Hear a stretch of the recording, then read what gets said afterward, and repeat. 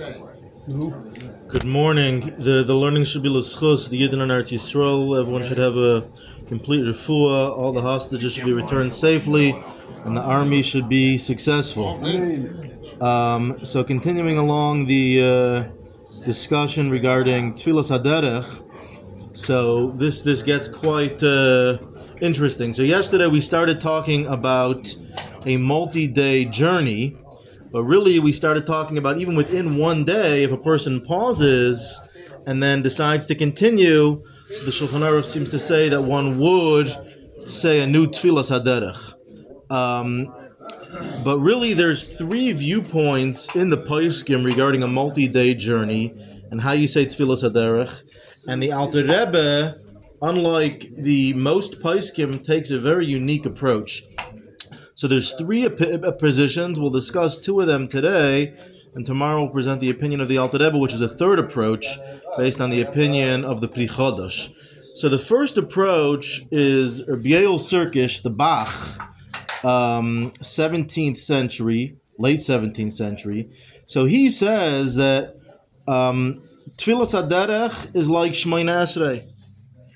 And just like Shemona Esrei, you need to make a new Shemona Esrei every day, a new Shacharis, let's say. So to Tfilas Haderech, each day needs its own Tfilas Haderech. You go on a 30-day trip or a 2-day trip, every day requires its own Tfilas Haderech. And he says, he heard there are those that say that a multi-day journey does not, but he says they're mistaken. That's the opinion of Rabbi Yael Sirkish. And I'm sorry? They're mistaken, and you do need to make a new Tfilas Haderech every day, unlike those that say you don't. Even when you're at the location, you've arrived, you're staying there for 3 weeks, every day you got to say Tfilas Haderech. Is that what he's holding? Well, that's a good question. We'll get to that. But Pashtus, yes. Meaning when you're away on the journey, you would need to say every day a new Tfilas Haderech. But not necessarily. Well, it's a good question. And that's the way his son-in-law, the Taz, early 18th century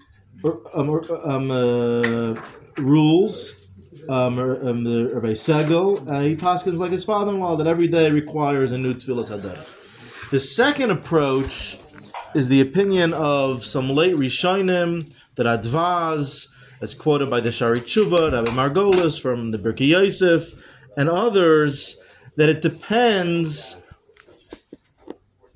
how where you stopped off. If you slept in a tent, the way the Kitzur Shulchan Aruch brings it, and it wasn't a proper lodging, then it would be one Tfilas Haderech for the whole trip. But if you stopped off each night in a proper motel, and he holds you would say a new Tfilas Haderech each day, but specifically if you had a proper pause between one trip and the other. If you just laid down to nap for a few minutes or had a little sleeping bag, so then he holds you would only, when you continue your journey, you would say Tfilas Haderech without Hashem's name. That's the opinion of the Radvaz. Have a great day.